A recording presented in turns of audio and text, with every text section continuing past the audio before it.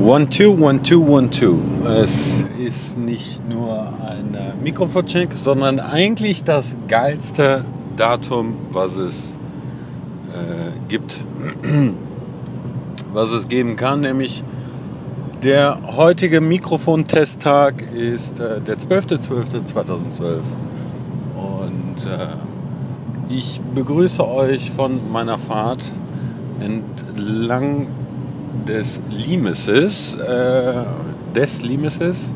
entlang dem Limes hier unten in Baden-Württemberg. Ich bin gerade auch ein bisschen abgelenkt. Also ich fahre hier, es ist mitten in der Nacht, 23:43 Uhr, also noch ist der Tag und ich wollte die Chance eines Roadcasters nicht entgehen lassen.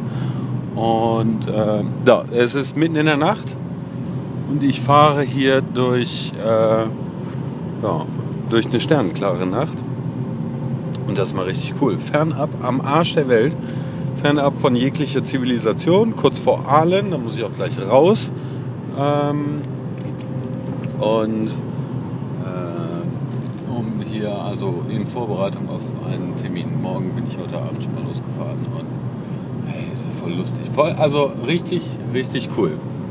Auch cool war gerade mein Abendessen bei der Goldenen Möwe. Da gab es nämlich Cheeseburger, die so frisch waren, dass der Käse noch nicht zerlaufen war. Habe ich seit Ewigkeiten nicht mehr gehabt. Aber das kommt dafür, wenn man hier so spät in der Nacht noch bei McDonald's essen geht. Und ich kann wirklich nicht mich wirklich nur so kaum auf die Straße konzentrieren, weil der Himmel einfach nur so heftig klar ist. Richtig cool. Und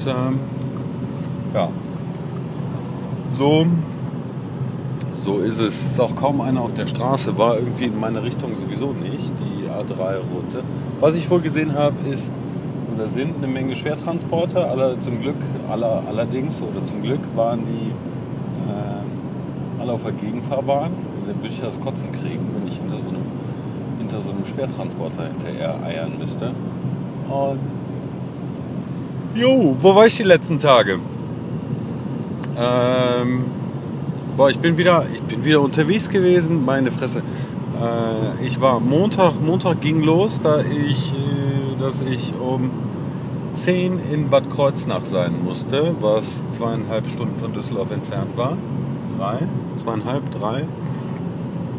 Also Montag Bad Kreuznach, Bischofsheim, Mainz, Frankfurt und dann Neu-Isenburg, was vor Frankfurt ist. Dienstagabend nach Hause. Gestern ist ja eigentlich heute. Heute ist Mittwoch. Bin ich hier runter nach Aalen gefahren. Jetzt muss ich allerdings, jetzt habe ich diesen Fastfood-Schluck auf, sorry.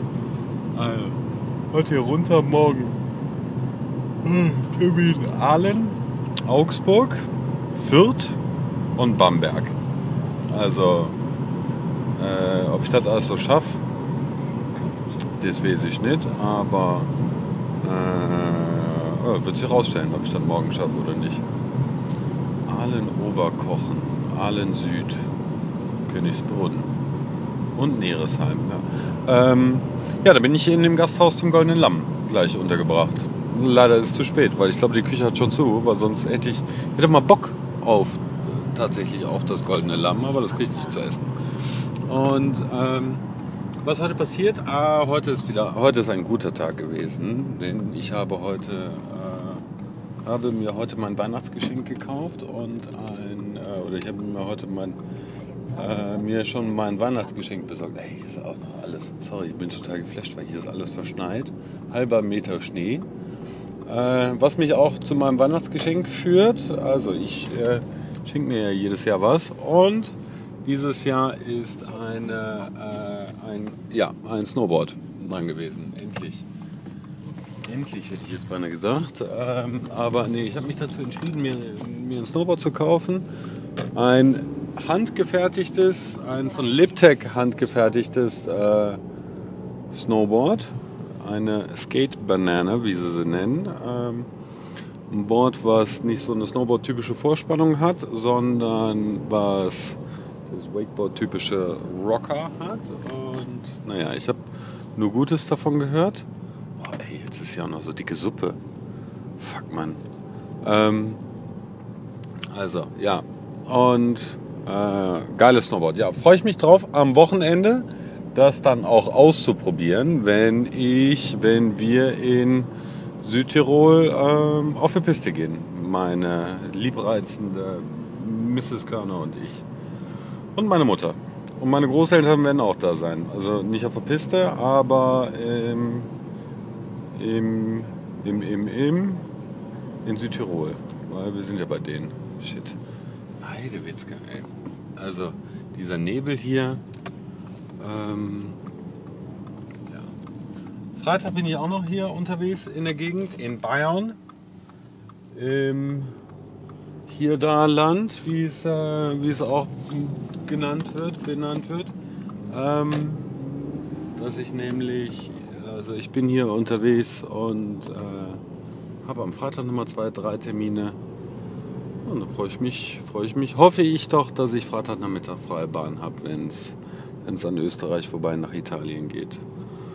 Und ansonsten ist wieder nicht viel passiert.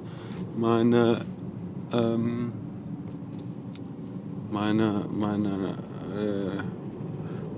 liebreizender Marienhof hat